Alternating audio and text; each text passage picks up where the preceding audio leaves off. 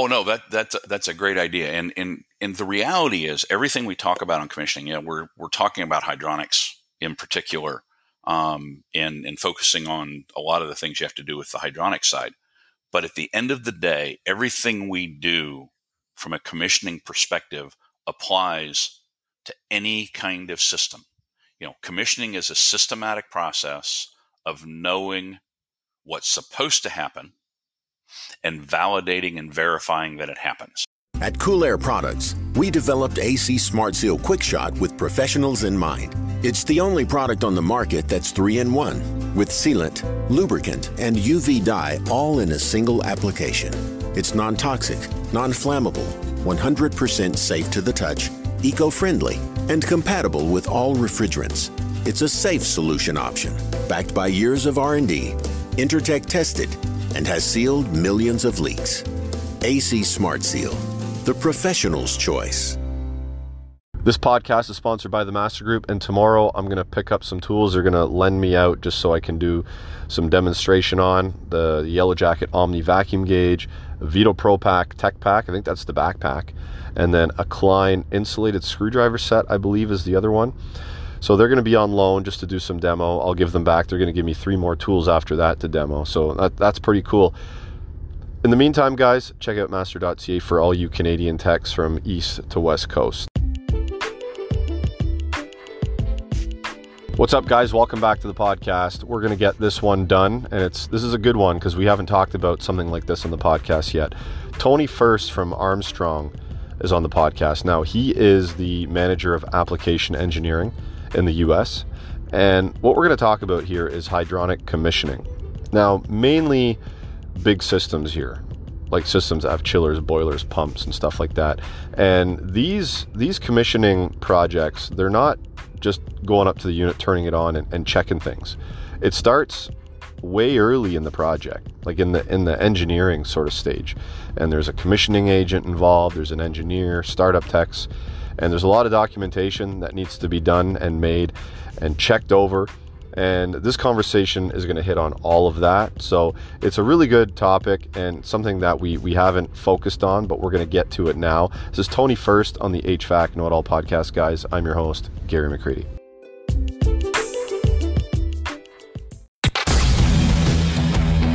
Welcome to the HVAC Know It All podcast. Recorded from a basement somewhere in Toronto, Canada. Your host and HVAC tech, Gary McCready, will take you on a deep dive into the industry, discussing all things HVAC. From storytelling to technical discussion. Enjoy the show. Hey, Tony, how you doing tonight? Gary, I'm doing really, really well. Well, I mean, since you're in Florida and the weather's a lot warmer than here, I would hope so. I mean, I just was chugging through some slushy snow out my driveway about half an hour ago. So the snow's starting to melt a little bit because we kind of hit that sort of around that freezing mark or just above it today. So it's turning to slush. So yeah, I lived up north for a great many years before we came to Florida, and to be quite honest, I don't miss the cold and the snow and everything that goes with it. I really have become a true Floridian, and I enjoy the 95-degree weather when it's here. Yeah, when I see the posts from other techs that are in the tropical sort of areas with the palm trees and the ocean in the background, it's like, oh my God, it's like, it's what dreams are made of. But I mean, I'm here, so I'm going to make the best of it. So anyway, you're with Armstrong, and I think we're going to have a really good discussion here on hydronic commissioning. But before we get into that, I thought I'd maybe get into you a little bit and sort of maybe a little bit of your background, what you do for Armstrong, so on and so forth, and we'll get into the conversation. Okay, great. Well, I've been in the HVAC industry as an engineer for over 40 years. We won't talk about how many over 40, but we'll leave it at that. I've worked for I worked for a major manufacturer. I've been a consulting engineer where I was their chief forensic engineer. And then several years ago, I came to work for Armstrong Fluid Technology. And now I am the manager of the application engineering team for the entire United States. Manager of application engineering. So what exactly does that entail? Well, with Armstrong, we are a pump and hydronics system component manufacturer. So we manufacture pumps, we manufacture controls for hydronic systems, we manufacture all the hydronic specialties, air separators, air and dirt separators, balance valves, all of the type of things that you see in a hydronic system for either hot water or chilled water. We also manufacture booster pumps for domestic water booster systems and expansion tanks and shell and tube heat exchangers, all the kind of things you would see in a normal hydronic system. And so what the application engineering team does is we support all of our representatives, all the sales agents we have throughout the United States, and our team helps them properly select and apply our product to different hydronic applications. So if they're working with an engineer and the engineer wants to try to figure out what the most efficient mix of pumps is, whether to run, duty standby pumps, so one pump or the other pump can handle 100% of the load, is it better to use two pumps in parallel? And what's the efficiency look like and what makes the most sense from an operations standpoint? So we help do all of those things. So that's what my whole team does day in and day out, every day of the week, is help engineers and contractors select the best equipment for their jobs. Gotcha. That makes a lot of sense, because the word sort of implies it. So it's application. You're applying what sort of pumps and stuff are needed for the job. So that's self-explanatory. So your time at Armstrong, I'm sure you've seen a lot of changes through the years, and especially now driving towards more of the technology side. How are you liking that technology based stuff now, rather than the older clunkier stuff that didn't have the bells and whistles that we see now? It's really a much different marketplace that we're in today. We're driven more by energy efficiency and improving the energy efficiency of buildings and building systems. Way back when I started, we were still using pneumatic temperature controls. And I'm old enough, when I started college, I used a slide rule. So that kind of gives you an idea how long I've been at this.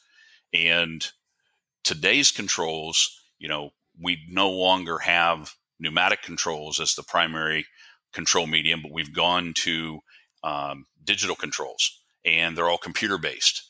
And by having digital controls and internet connected pumps and internet connected equipment, we can actually monitor the equipment in real time, 24 hours a day, 7 days a week, and provide analytics on the back end side of it. So we can actually tell an owner how their system's been performing. We can also look at it and know one of the cool features that Armstrong has on our pumps that nobody else has is we have built-in vibration monitoring. So if we start to have vibration problems, we can actually send an alarm to an owner or to a service company that, hey, your pump's starting to vibrate outside of what its original design parameters were, so you can fix the problem before we reach the point of failure.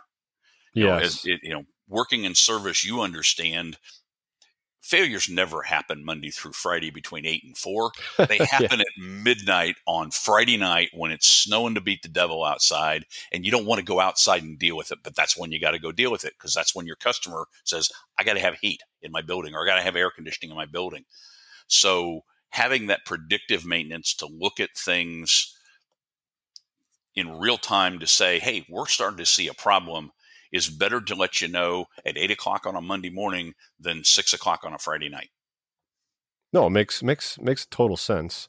And I was kind of going through this today. I installed an indoor air quality monitor at a customer's site, and I came home today and I was looking at the stats of this on my computer and the on the dashboard, and it's very, very cool, the feedback that it gives you. So I'm a fan of the technology myself. I love this stuff. So I'm glad you do too, and I'm glad there's customers out there and owners out there getting benefits of this stuff. Yeah, it's really remarkable. We're starting to see a lot more interest from owners about what it can do for their building, how it can help them proactively operate their building and try to minimize downtime. Because at the end of the day, when we start looking at a building and we see equipment go down, it costs owners money. Yeah. And it's not just the cost of the repair, it's the downtime and the inconvenience it causes everybody in the building. Think about a hospital. Okay. Hospitals are kind of unique anyway, but if a hospital loses the cooling that serves their operating suites, on average, every operation that they do is somewhere between $75,000 and $125,000 in revenue. Can you imagine losing 10 or 12 surgeries a day and how much money that cost that hospital, the surgeries that they can't do? Now all of a sudden you're talking real dollars. So all of a sudden the maintenance cost isn't such a big deal. And knowing and having the predictive analysis ahead of time, wouldn't it make your life easier doing service to be able to call that hospital up and say, hey, I noticed your pump's starting to vibrate a little bit. I should really come in and take a look at that for you. And they say, oh yeah, of course, come in right away. We can't afford to go down. Yeah. So it helps everybody. It helps your customer because they get the predictive analysis, and it helps you because now you're more forward facing with your customer and talking to them and making sure that their equipment doesn't go down when they don't want it to go down. Yeah. And when you don't want it to go down when it's midnight and it's snowing outside. Exactly.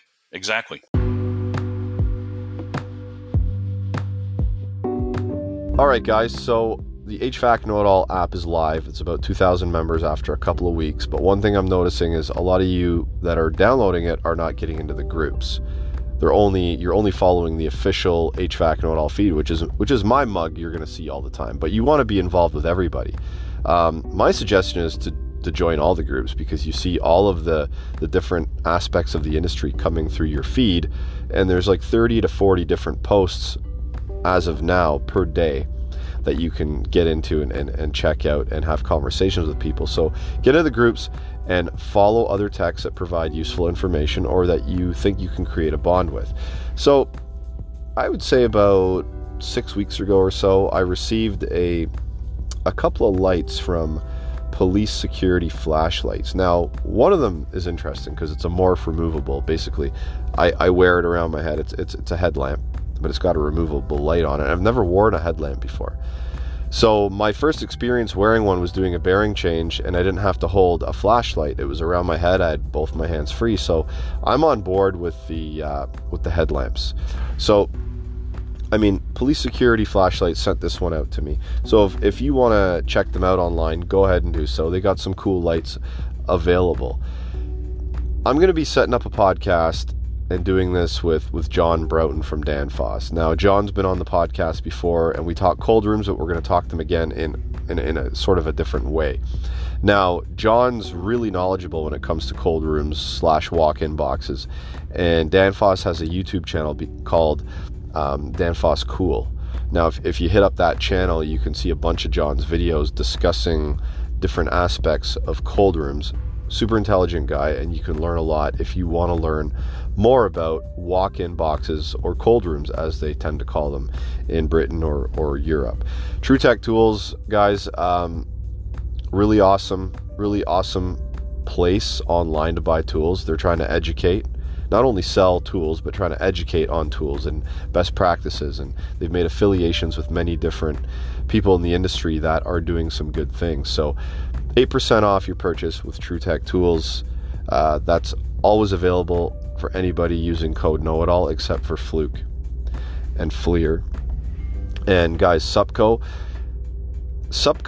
has their TradeFox lineup, which is tools invented by technicians. And the first one that started it off was the Attic Pro. Now, I kind of want to get a hold of one of these, even though I don't do residential, and do a demo in my own sort of attic. My attic is in my closet in my bedroom. So if I pop up there, my kids want to see what it looks like in there. So I think there's a good chance to kill two birds with one stone. Let my kids see what's up in the attic and hook up the Attic Pro and try to lift something up into the attic. I think it would be a cool little experiment, something to do with the kids, with my boys on a Sunday, so they can see how it works and stuff like that. Anyway, check that out. And if you're in the market to bring an invention to market, TradeFox is doing that. You send your ideas to ideas@supcotradefox.com. Let's get back to the podcast. Okay, Tony, so we're going to talk about hydronic commissioning. And thank you very much, by the way, for sending me over some sort of pointers that we can kind of talk through. And should we tell everybody that you put your son to the task as well and got him involved? Yeah, my son is an engineer as well, and somehow, somewhere along the line, I managed to coerce him into becoming a mechanical engineer, and I'm not quite sure how I did that. And let me kill the background noise. But he worked for the same consulting engineering. He works for the same consulting engineering firm that I worked for, and he started out when he was in high school. Actually, he's been there 16 years now. He's now in his early 30s, and he was the office grunt. Worked his way up through. He's now a mechanical engineer and decided he didn't like doing design. So now he's actually a commissioning agent for them.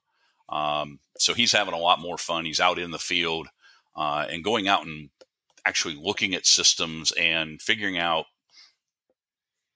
what works, what doesn't work, and guiding the contractors to get things to work the way the design team actually designed them.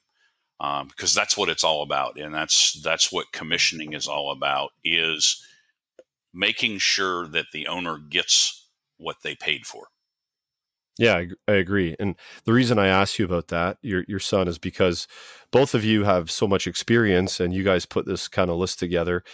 So it's a good list. And I went through it. I'm like, yeah, these are really good points. So I think we should start off with the first one. And okay. The most basic one of all, before we begin, that we should answer is, what is commissioning? Like, what is it? Well, commissioning in and of itself is a systematic process of looking at the system, and not just the individual components, okay? Not just looking at the pumps, not just looking at the chiller, not just looking at the boiler, but looking at the system as a whole. So the pumps, the chiller, the boilers, the air handlers, the VAV boxes, the automatic temperature controls, all the interconnecting piping, all the valves, everything as a complete system. You know, we all know that pumps take electrical energy, turn them into rotational mechanical energy, which imparts kinetic energy to the water. Okay, that's what a pump does. Well, there's more to that pump. You know, it's the piping system that it's connected to, because if I just set a pump in a room, it can't do anything. It's got to be connected to piping, and that piping has to be filled with water, and the system has to be filled to a certain cold fill static pressure to get water all the way to the top of the building. And so commissioning is that process of looking at the entire system as a whole and making sure everything works together as a cohesive system, not just little islands of equipment. Yes, makes sense. Because if something isn't working in the mechanical room, it might affect something up in the penthouse type thing, right? Everything's exactly. So yeah. If you think about it, let's think about a chiller. Okay, chillers are typically designed for 55-degree return water, 45-degree supply water on the chilled water side, and 85, 95 on the condenser side. And they're designed for a certain water volume to be going through the chiller at any given time. Well, if we decrease the water flow through the chiller, the delta T is going to increase because we're not necessarily transferring the same amount of energy. As we start to move those delta T's up and down, and we start to move the amount of water we're moving through the machine, we start to change the lift profile of the compressor. And as the lift profile of the compressor changes, we start to change the energy input. So if the chiller was designed and selected at 0.5 kW per ton at full load, if we don't have the right water flows, that chiller may use 0.53, 0.55, 0.6 kW per ton. So now instead of that machine operating at its optimum efficiency point, now it's going to use more electricity, which costs the owner money long term for the life of the building until somebody figures out, hey, wait a minute, we don't have the right water flow going through that machine. It's not behaving correctly. It's not producing the right number of tons of refrigeration. Mm-hmm. No, makes a lot of sense. So that being said, when does the process of commissioning begin? Does it begin well before the day you go to start the machine up? Oh, yes, very much so. So in the commissioning process, if I look at the ASHRAE guidelines for commissioning, there are two guidelines, ASHRAE Guideline 0 and Guideline 1, that talk about the commissioning process. Commissioning actually starts during the design phase of the building. Ideally, it's the commissioning agent is in place from the day that design starts. So the first thing that a designer really is going to do is write a design intent document, which is a design narrative that the engineer, the architect, and the owner are going to agree on. This is what the system's supposed to do. Now, it could be as detailed as, say, I want train chillers, and I want Armstrong pumps, and I want automated logic temperature control system. Or it could be a little bit more generic, depending on what the owner's preferences are. So that design narrative sets up all the conditions. We're going to design for 74 degrees in the space at 50% RH, and in the summertime, and we're going to design for 70 degrees heating temperature, and we're going to maintain, between 25 and 45% relative humidity in the space, and we're going to do so much outside air. And it may talk about the different types of equipment they're going to design around. Is it a water source heat pump system? Is it hot water, chilled water? So the design intent document is a narrative, and the engineer is going to write that narrative to explain in non-engineering speak what he's going to design for the owner. Mm-hmm. Then once that document is written, they start the design process. And as they work through the design process, the commissioning agent's going to get involved. And typically it's about the 50% DD stage. And 50% DD means 50% design development. So you're about halfway done with the design. You've got a pretty good layout of the piping and the ductwork, and the architect's pretty well done morphing the building around and moving walls and doing all the wonderful things that architects do to buildings. And the commissioning agent's going to start looking at the design. And he's looking at that point, he's looking at constructability. And when you look at constructability is, can you really put that pipe where you've got it shown? I've been in buildings, worked on designs where I've sat down with a design engineer and going, you've got an 18-inch pipe running down this hallway, but when I look at the architectural drawings tell me that there's only 12 inches of ceiling space. We have a problem. You can't fit an 18-inch pipe in a 12-inch ceiling space. I haven't figured out how to make oval pipe yet. Yeah. Ductwork, it's a little bit easier. Ductwork, I can make it wide and flat, but pipe is pipe, and it's round and it's heavy and it's steel, and it doesn't move. So part of the commissioning process is looking at the system and looking for constructability issues.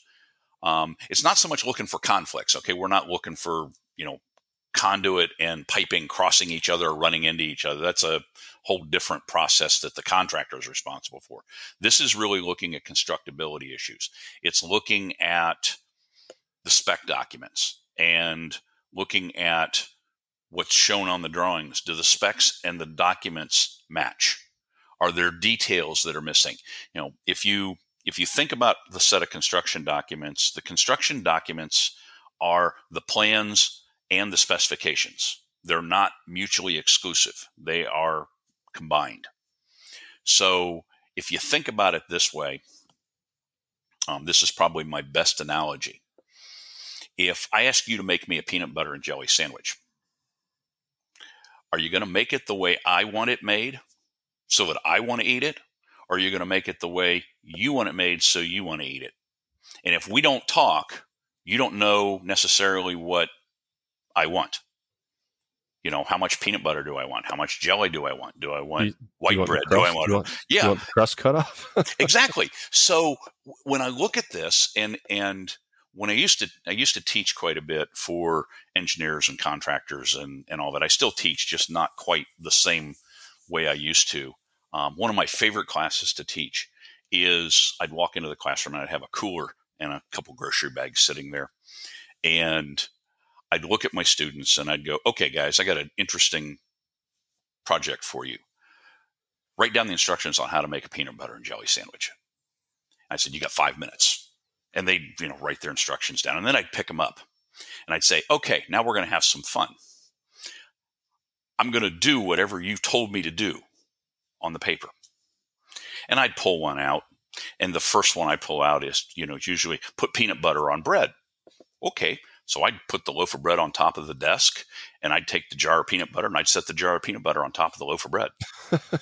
Yeah. Now, granted, that's a little bit extreme, but at the end of the day, if the drawings and the specifications have those kind of errors in them, what's the contractor supposed to do? The contractor's going to go, okay, I put the peanut butter on top of the bread.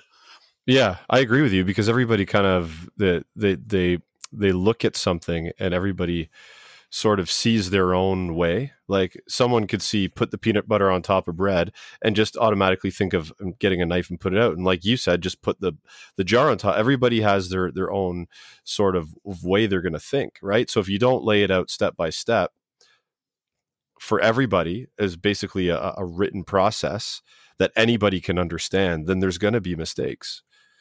Exactly. And so the commissioning agent is there to help facilitate that a little bit and make sure that what the engineer writes is something that everybody can build.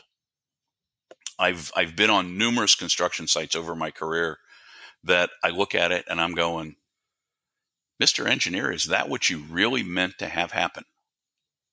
And you look at it and you shake your head and you talk to the engineer and he goes, no, that's not really what I envisioned it to be. Well, you didn't provide enough details, so you get what you get. And so part of that commissioning process is to help fix that at the front end. From a design perspective, it's much easier to fix it when it's words on a piece of paper and lines on a drawing. Because I can move the lines around, I can fix the words much easier and much less expensive than asking the contractor to fix it after he's already put it in the air. 12-inch pipe when it's hanging from the ceiling is not fun to move. When you got to take it down, move it 3 feet over and put it back up again, especially if it's welded pipe, because now there's significant cost involved in moving that pipeline. So I kind of see that a commissioning agent is like almost like a guardian angel to the contractor, because you know as well as I do, it's like contractors and engineers. It's your fault, my fault. it's all about the finger game, pointing at each other, right?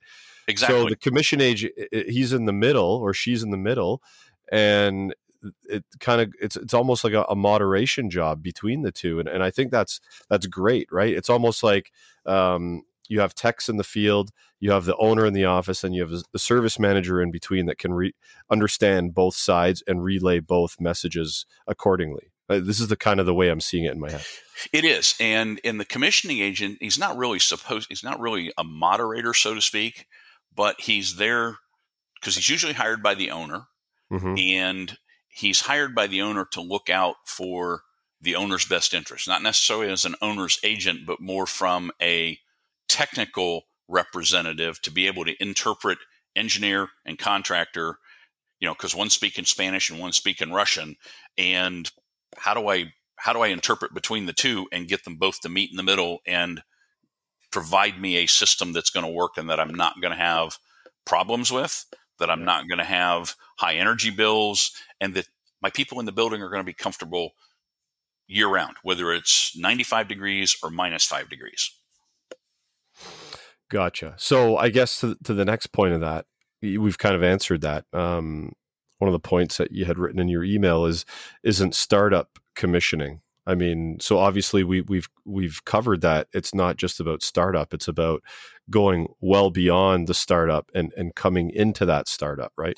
Yes. So startup is an integral part of commissioning, because if you don't start the equipment up and get it started up correctly, you can't commission something that's never been started up correctly. So normally the commissioning agent is going to work with whoever the startup agency is, whether it's the installing contractor, whether it's, the train or the carrier coming out to start up the chiller, or it's, Cleaver Brooks to start up the boiler.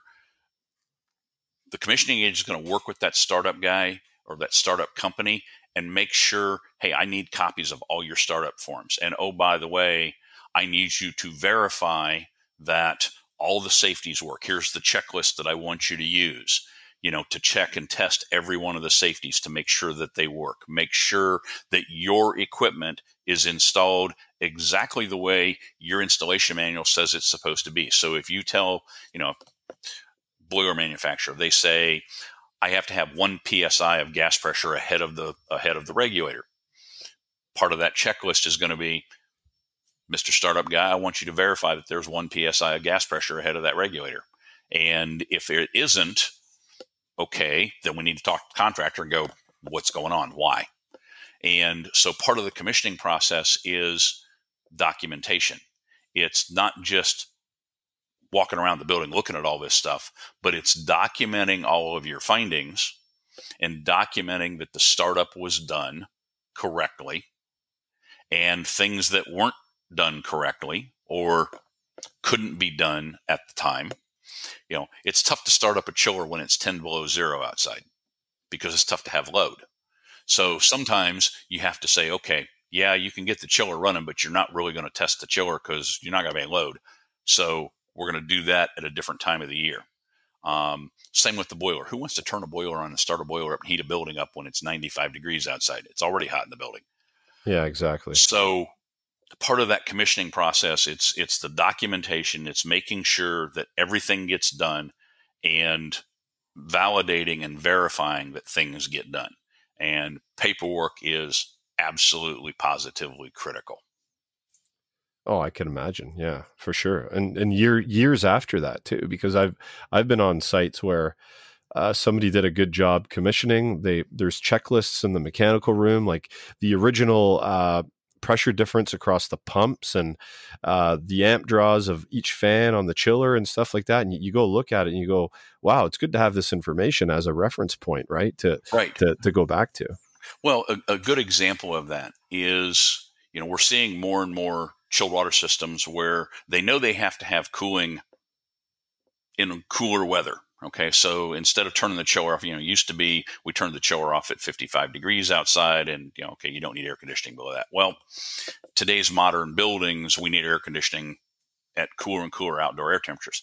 So what we've started doing is we're seeing water side economizers where we use the cooling towers, run it through a plate and frame heat exchanger, chilled water goes through the other side of the plate and frame heat exchanger, and we make chilled water without actually turning the chillers on. Mm-hmm. Well, if you're not there at the time of startup to record the pressure drops on both sides of the heat exchanger, on the hot side and the cold side, and know what those pressure drops are and what the approach temperatures are, you can't tell 5 years down the road whether that heat exchanger is really doing what it's supposed to do. You can't tell that the plates are getting fouled. It's not like a shell and tube condenser, like the condenser barrel on a chiller where you can pull the heads and you look at the tubes and go, wow, the tubes are dirty. Well, with a plate and frame, I don't know if you've ever taken one apart, but it's a bunch of work. I mean, time you break the bolts loose and you spread the plates out, and that's a lot of work. And it's not a difficult job, but if you're doing it and you're measuring the pressure drop all the time when the heat exchanger is running, then you can figure out, hey, wait a minute, when we get to be summertime and I can take this plate and frame off the line because I'm running the chillers, now you've got the records to say, yeah, it's time to take that thing down and take it down during the summer when you're not going to adversely affect the system. Mm-hmm. Yeah, it makes sense. And I've never taken apart a plate frame heat exchanger before, but I mean, I see them all the time, but it makes sense to what you're saying. Mm-hmm. During commissioning, if there's notes on what what it's supposed to be, now you have a reference point going forward, and you can see any degradation in that specific part or pump or whatever it is, right? So exactly. Yeah, awesome. So what about, since this is sort of like a hydronics type commissioning sort of chat, what about test and balance? How does that fit into commissioning? It is an integral part of the commissioning, because I can't verify that the chiller is producing design tons. So let's say that I had to have 500 GPM on the evaporator and 750 GPM on the condenser for that machine to produce 300 tons of cooling. And if the test and balance guy hasn't verified that I have the right water flow through the evaporator and through the condenser, that chiller is never going to produce the right tons. So you can't commission a piece of equipment that isn't properly set up. Mm-hmm. And so part of the commissioning process and part of the test and balance process goes to, depending on how your pumps are being controlled. So, we use a lot of pumps that are sensorless control. So they don't require a differential pressure transmitter out in the building to tell them what speed to run at. Well, if we have a complex piping system where we have differential pressure transmitters out in the building that are telling us, hey, you need to maintain a 10 PSID differential at wherever the transmitter is located, it's up to the test and balance contractor to say, okay, I need my pump to be running at 82% to achieve that differential at whatever the design flow rate is. So that's critical to the commissioning process to make sure you got the right water flows everywhere. And, the commissioning agent isn't going to do that. The test and balance agent's going to do that. But it's imperative that the commissioning agent know what the test and balance guy is doing and is observing what he's doing so that he knows everything is done the way it's supposed to be. So he can validate, yep, I checked, I watched the man do it or the woman, and I validated his readings. I saw him take the readings. I know they're correct. And it's all part of that process of documentation and verification that everything is doing exactly what it's supposed to do.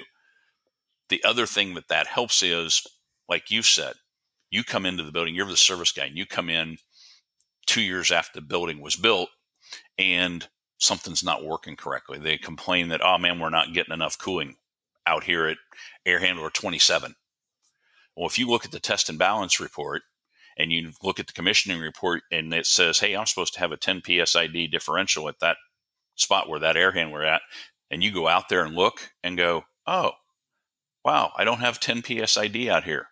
Wonder what's wrong. And you start checking, you find out maybe the pressure transmitter went bad. And so it's not reading correctly, so it can't tell the pump where it needs to run. The pump's just sitting there running and doesn't know what the pressure really is in the system. If you don't have that information as a service guy, you're just guessing.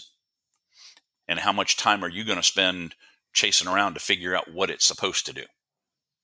Oh, I completely agree. And there's buildings out there that were never commissioned properly that just there's lots of Band-Aids that get put on over and over and over, because for the system to get recommissioned again could be astronomical in the amount of money that it would cost to do so, and fixes and changes and stuff like that.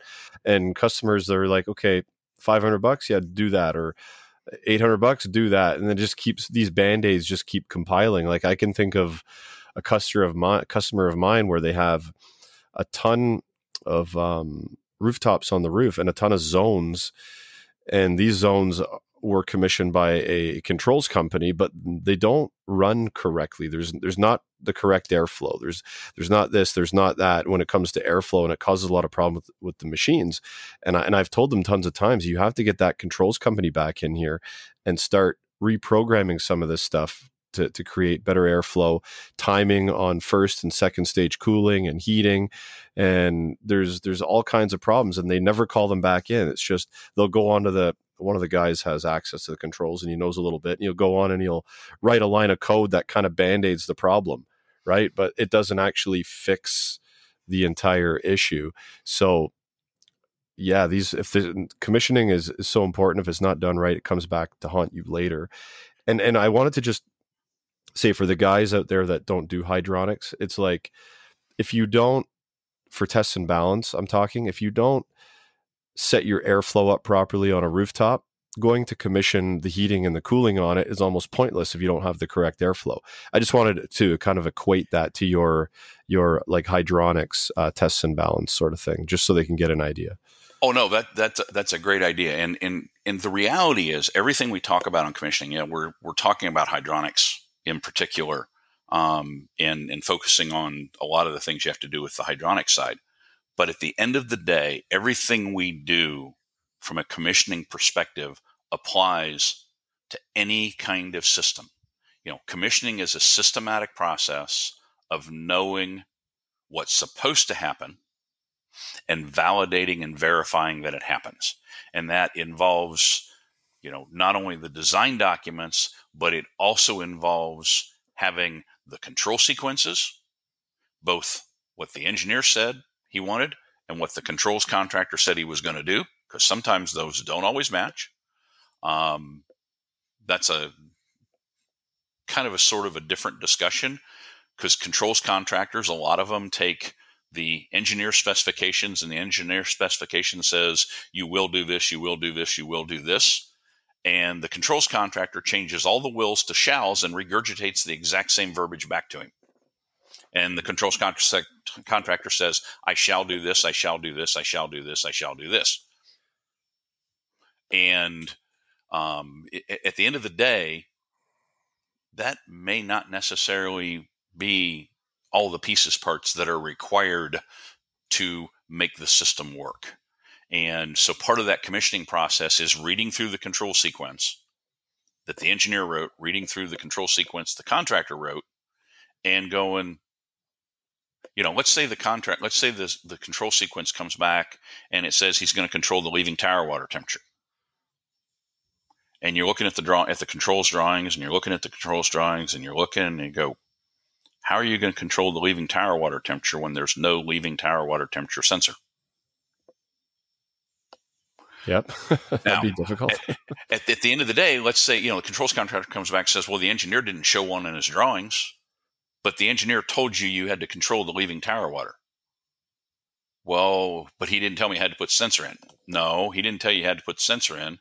But he also didn't tell you had to get up out of bed in the morning. So, provide the pieces parts that you need to make the system work. When you bid the job, you were supposed to read the specifications, and you should have known, hey, I'm going to have to put a temperature sensor in there because I got to read that leaving tower water temperature. Same thing applies to air handlers. If you're going to control leaving air temperature off of a coil, understanding that if the engineer says control the leaving air temperature off the heating coil and then control the leaving air temperature off of a cooling coil, that's two different coils. That means that's two different temperature transmitters, not one. So it's looking at those things and understanding how controls work and thinking about the logic process of what has to happen to make something work. Yeah, everybody's got to play their part. I agree with you on that. So as far as we covered a lot here, and I don't know, now that I'm going to ask you this question, I don't know if there is one. What is the most important part of commissioning? I asked my son this very same question because I wanted to get his opinion of what he thought the most important part was. Because what I think is the most important part and what he thinks is the most important part are actually two different answers. And both of them are right. That's the funny part. Both of them are right. Oh, it's like a multiple, what do you get? Multiple choice test. Yeah. You have more than one right answer. Choose the most correct. Well, and in this case, neither one is more correct or less correct. They're both really, really critical components.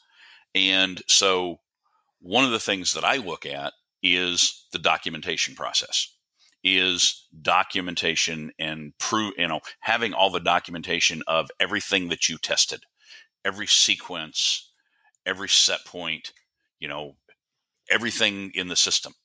Because with that documentation, every couple of years, if you're servicing this building for the owner, you could work it out with the owner that, hey, look, every couple of years, I'm going to go through and make sure everything is still running at the set points it's supposed to. We've talked a little bit about, we talked about the differential pressure transmitter for the water, for the pumps. Okay.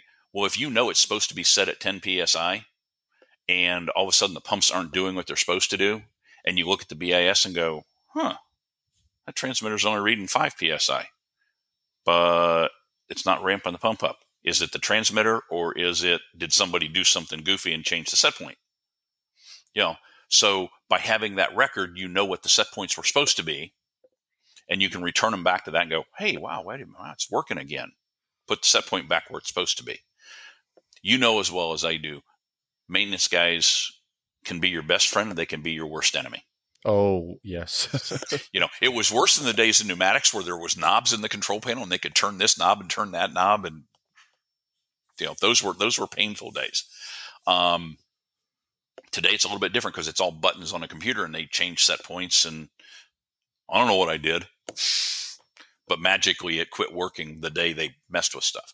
I call those guys, I don't have a name for them, but I sort of have a one-liner. They know enough to be dangerous. And it's been proven true to me with a lot. I had this one maintenance guy that he was notorious for going down into mechanical rooms and playing with high limit switches on boilers. And I go do the maintenance and the high limit switches would be turned all the way up. And I'm like, what are you doing? He's like, well, the boiler wasn't running as well. So I thought if I turned that up, it would run warmer, and it started to run warmer. And I'm like, well, that's probably just in your head, man, because that's not what that does.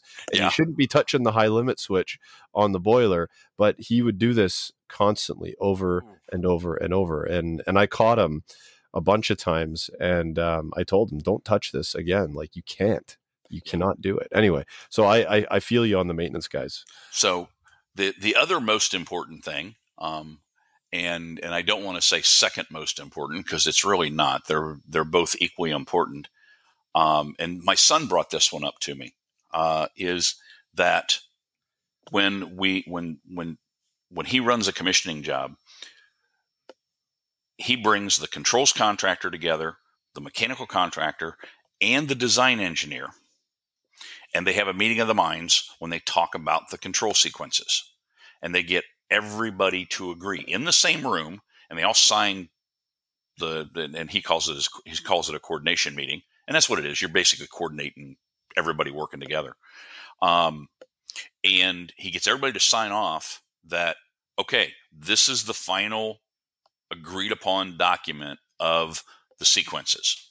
So, Mr. Controls Contractor, now's your time to ask the engineer, I didn't understand this paragraph in your spec. What do you mean by that? I'll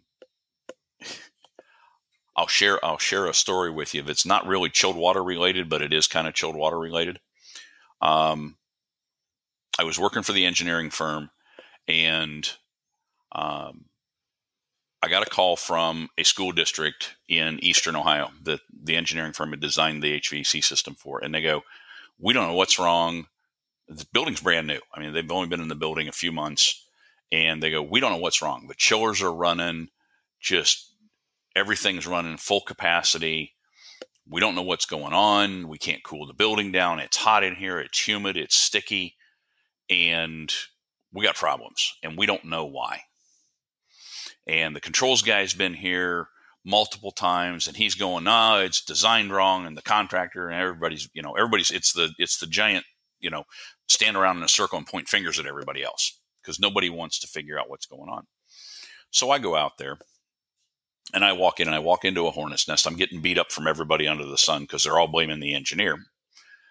And so I'm looking at the air handlers, and I'm standing there looking and going, I looked at the controls contractor and I said, why aren't the heat recovery wheels running? And he looks at me and goes, what's a heat recovery wheel? If we're in air conditioning, we're not, we don't need heat right now. And I go, no. I said, It is an energy recovery wheel. He goes, yeah, but your spec says it's a heat recovery wheel. I said, okay, let me explain something to you. There's two components in air. There's sensible heat and there's latent heat. And I said, sensible heat's the heat I can feel. If I turn the burner on the stove and I stick my hand on it, it's hot. Yeah, I can feel that. That's sensible heat. Wasn't sensible to put my hand on it, but it's sensible heat. I said, latent heat's the humidity in the air. And I said, that's the invisible heat. We can't measure it directly, but we know it's there. We can feel it. And we can measure the relative humidity and we know how much moisture is there. But that's latent heat. And he goes, well, you just don't know what you're talking about. I said, okay, well, we're standing in a room and there's two air handlers in this room that are both about the same size. And I said, well, I'll tell you what, I'll bet I'm right. I'm right and you're wrong. And I said, here's how we're going to prove it. I said, I'm going to turn the heat wheel on in this air handler and we're going to leave that one off. So I walk over to the heat wheel and turn it into hand. Heat wheel comes on. And I said, now we're going to watch the leaving air temperature on this air handler. And we watch it. And in about 15 minutes, you can see the leaving air temperature just taking a nosedive. And the chilled water valve starts to go closed and everybody's happy. And the school district's looking at me going, you're the smartest guy in the room. And I go, not really. I just know what it's supposed to do. And the controls guy looked at me and went, well, I still don't think you're right. I go, okay, yeah, you can think all you want, but you're wrong. I'm right. I'm the engineer. Fix it. And, I hate using that line that I'm the engineer and I said so, but sometimes it's just appropriate. And so the school district's like, what are we going to do though until he can get it fixed? I said, just go around and turn all the heat wheels to hand and they'll run and they'll be happy and they'll do what they need to do and your building will cool and everybody will be happy. And they did. And that took care of the problem. And the controls contractor came back and fixed his control logic. But it was just one of those things that the controls guy thought, what's a heat wheel? I don't need it if I'm not heating. Yeah, you know what? Sorry, go on. I thought you were done. Go on. Yeah, so, you think about that, and it's something as simple as the word heat. You've been in this business a long time. I've been in this business a long time. We both understand latent heat, sensible heat. Mm-hmm. And we know, because we've worked on heat wheels, we've seen what they do. We understand that a heat wheel does more than just heat. It's latent and sensible both. But a controls guy, it never registered with him. That there was more to heat than just boilers. Yeah, I mean, yeah, we're just exchanging heat. I mean, that's heat. Heat is in the air, whether it's cold or it's hot relatively to each other. There's still heat in the air, and it's just exchanging it. But I was going to say the best controls guys that I know understand heating, air conditioning, ventilation, and refrigeration just as much as they understand controls. Because if you don't understand the fundamentals of HVAC and refrigeration, you're not going to be as good a controls tech as you could be. And that's probably what the deal was with the guy you were talking to. He just didn't understand the properties of thermodynamics and all that kind of stuff. And that's his fault. he should know that stuff if he's controlling HVAC systems. Yeah. I have in 40 plus years, I've got all kinds of horror stories of things that were done wrong, from controls, from installation. And we could talk for hours upon hours upon hours about just horror stories of things that I've seen done wrong. But I don't want to go down that pathway, because that's a rabbit hole that, oh yeah, we'll never get out of it. We'll never get out of it. But that's a discussion for a future podcast. Yeah, I'd welcome that. So I got two more questions for you. Okay. One is from your notes, and one is not from your notes. Okay. And you can answer these probably retro, because I was going to ask you retro commissioning, and then there's decommissioning, which is also a topic that we should cover. So which one should go first, retro or decommissioning? Well, let's start with retro commissioning. Okay. So retro commissioning, we have commissioning, which is when a building is brand new. It's never been tested. It's never been commissioned. Everything's brand new. and you have no idea you have an idea of what it's supposed to do, but you're looking for initial construction type issues, programming issues, those kind of things. And you're going to go through that whole verification process. Then there's recommissioning. And recommissioning is the building was commissioned when it was built. And so, Gary, I'm the building owner. Gary, hey, I need you to recommission my building. Here's the original commissioning documentation, all the tests that they did, everything that they, verified. I want it redone. We're 5 years down the road. I know that there's been temperature, there's been sensor drift, there's been, sensors age and they get off calibration on that. So Gary, I'm going to pay you to come in and recommission my building back to what it was when it was built brand new. Okay. So, you're being the good service guy. You're going to go, okay, it's $200 an hour and I'll be here for a month and this is what I'm going to do. So that's recommissioning. Retro commissioning, however, is the building that was built 10, 15, 20 years ago. The owner knows he's got a problem. He knows he's got high energy bills. He knows that parts of his building aren't comfortable. And he's had Harvey Thompson Storm Door and Air Conditioning Company coming out working on his building. And they've band-aided this and they've band-aided that. And he's finally fed up. He's like, I'm done. I'm tired of this. I got to get my building fixed because I'm losing tenants. I'm losing customers.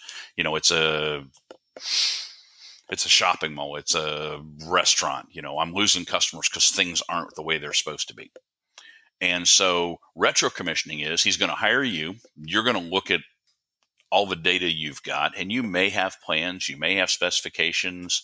You may not. You may have to figure it out as you go as to how it's supposed to work. And you're going to look at everything. You're going to look at the outside air dampers. You're going to look at the chilled water coils. You're going to look at the condition of the coils. You're going to look at water flows. You're going to look at the pumps. And you're going to make a list of all the deficiencies that you find. And then you're going to sit down with that owner and negotiate a price to fix it. Now, depending on what part of the world you're in, what part of the country you're in, there may be rebate dollars available from the local utility. I know a lot of the local utilities in New York right now, there's Local Law 97, which mandates carbon emissions, that all buildings have to reduce their carbon emissions by a certain amount. And I don't remember the numbers exactly, but they have to do it by the year 2030. So they're fast approaching that 2030 mark. And if they don't, they get penalized. I mean, there's some big fines if they don't get there. So the local utility has different rebate programs that will pay building owners to have a third party come in and do retro commissioning on their building, figure out what they got to do to improve the energy efficiency of the building.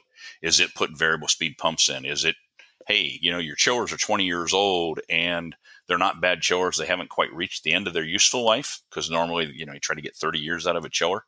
But if I replace that chiller now, I can reduce your energy cost by X number of dollars because I've looked at your utility bills and I've calculated out how much your chillers use. And if I put new ones in, this is how much they're going to save. They're going to save, 3 cents a kW or 5 cents a kW. If that machine's using 500,000 kWs a year in energy, and you can save it, you can trim 3% off of that or 5% off of that. That's big bucks. So that's what retro commissioning is. Retro commissioning is looking at it to improve the energy efficiency and bring it back to some level. Gotcha. Okay. Decommissioning. And decommissioning, we hear more of that with the military or specialty kind of places. And decommissioning is basically you're going to go through the entire system and take it back to what it was before it was built. Okay. Okay. So, I'm going to decommission the chiller. Okay. So I'm going to salvage what parts I can off of that machine that are recyclable, maybe. Mm-hmm. I'm going to take all the refrigerant out of it, because one, the EPA says I have to, because we can't just dump it to the atmosphere, which we used to be able to do when I first started. We just dumped it and didn't worry about it. Mm-hmm. I didn't say that was smart. I just said that's what, that's the, come on. It was, a long time ago. The good old days. Yeah, before we knew there was a hole in the atmosphere and all that. And, you're going to recover all the oil. And, now I've got this chiller that I've got all the oil out of it. I've got all the refrigerant out of it. And now what am I going to do? Okay, well, if I should recycle all of that. Well, there's, a couple different things you can do. Do you cut it up and take the tubes out of it and recycle the copper separately and recycle the steel separately? Or do you hire somebody that's going to come in and haul the entire thing away? There's a couple of different ways to do that. But that decommissioning process is making sure that it's rendered safe so that it can go to a recycling yard and it's not going to do anything to harm the environment by being recycled. Gotcha.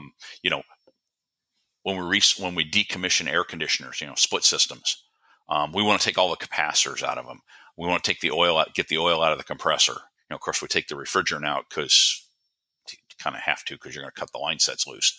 But you don't want to send anything to the scrapyard that has the potential to contaminate the environment. So that's the decommissioning process. When the military does it, they take all of the classified top secret stuff off the ship. So, if they have all their radar equipment and things like that is high tech that they don't want foreign governments to know, that's the stuff they take off there, the technology that they wouldn't want anybody else getting to. When they decommission a ship and they sell it to somebody else, it's pretty much a hulk. There's not much left. Gotcha. So it's not as fun decommissioning as it is commissioning. It depends on your point of view and what you're doing. I guess. I guess. If it's one of those buildings that's haunted you for 30 years and someone sends you in to decommission it, maybe that is a happy day. Who knows? Yeah. It's like, hey, I finally get rid of this boiler. That's right. Gave me grief. So it depends on you're right. It depends on your point of view and whether or not it's a happy day or not. If you're going to decommission it to put all new equipment in and then get to commission it when it's all brand new, then it could be a good thing as well, because you're going to take it from what it was to what it can be. And there's a certain degree of personal satisfaction in that. One thing we didn't talk about, is we look at temperature controls, and, the temperature controls guys, they like everybody to think it's a black box and it's a mystery and all that, but it's really deconstructing their sequence of operation and making sure that what's supposed to happen. And that if it says, hey, the outside air damper is supposed to stroke to 50% open, does the outside air damper really stroke to 50% open? Or does the bypass valve for the chilled water system to maintain minimum flow through the chiller, does it really open to maintain the minimum flow through the chiller? Or does it just go 100% open and the flow just goes willy-nilly and you lose all control of your building? So commissioning is all about understanding those sequences and understanding what's supposed to happen in the building and how it's supposed to work and making sure it does. Because that's the only way we're going to get the energy efficiency where it needs to be. And in today's market, that is what we're really driving to, is driving energy efficiency to the lowest total cost of ownership. And just like that, we started and stopped on the same note, energy efficiency and driving towards it. So Tony, that was awesome, man. Thank you very much for your time tonight. And I've learned a ton. And commissioning agent, I mean, I love that guy. Yeah. Because he's there to help. He really is. And Gary, if you think about it, and this is something that's kind of just, I'll plant this seed in your head. The commissioning agent can be your best friend. How many times have you gone back to a job or been involved in a job where the owner says, well, it's never worked right. But you got the commissioning paperwork there. It says, well, right here, it was working just fine and dandy, Mr. Owner. And you signed off on the bottom line that you agreed that it was working just fine and dandy on that day. So don't blame Mr. Contractor that it's never worked right. You signed off that it did. And we have the proof right here. Awesome. So, great stuff, man. Yep. Gary, it's been fun. I have really enjoyed that. This has been a lot of fun tonight. I'm hoping that you and your audience have enjoyed this and gotten a lot out of this. I have. And I look forward to doing another podcast with you. This is fun. Yeah, it's good times. It's better when you crack a couple of beers during the podcast, or whatever your taste is, a little whiskey or wine or something. I will remember that for the next one, because the next time I will have the Woodford Reserve sitting on the desk. All right, guys. Now we're well armed with commissioning. How a system is commissioned on a large scale, and commissioning agents and startup techs and engineers, and decommissioning and retro commissioning. We've covered quite a bit of it there. So being armed with this info gives us knowledge, and knowledge is power. And maybe you haven't ever done a commissioning like this, or maybe you never will, but one day you just might. And having a little bit of knowledge on the background and how this is done, the correct way it's done, is really important. And even just the stories that are told in between these things, they're all teaching moments. They're all things that we can pull information from and learn little bits here and there. So thank you, Tony. Thank you very much for getting onto the podcast. I learned a lot. I hope you guys did too. Thanks again to the Master Group for the sponsorship of the podcast. I'm out. Happy HVACing. Hope you enjoyed the show. Follow HVAC Know-It-All on Instagram, Facebook, YouTube, TikTok, Twitter, LinkedIn, and anywhere else Gary feels like popping up. This has been a Two Smokes and a Coffee production.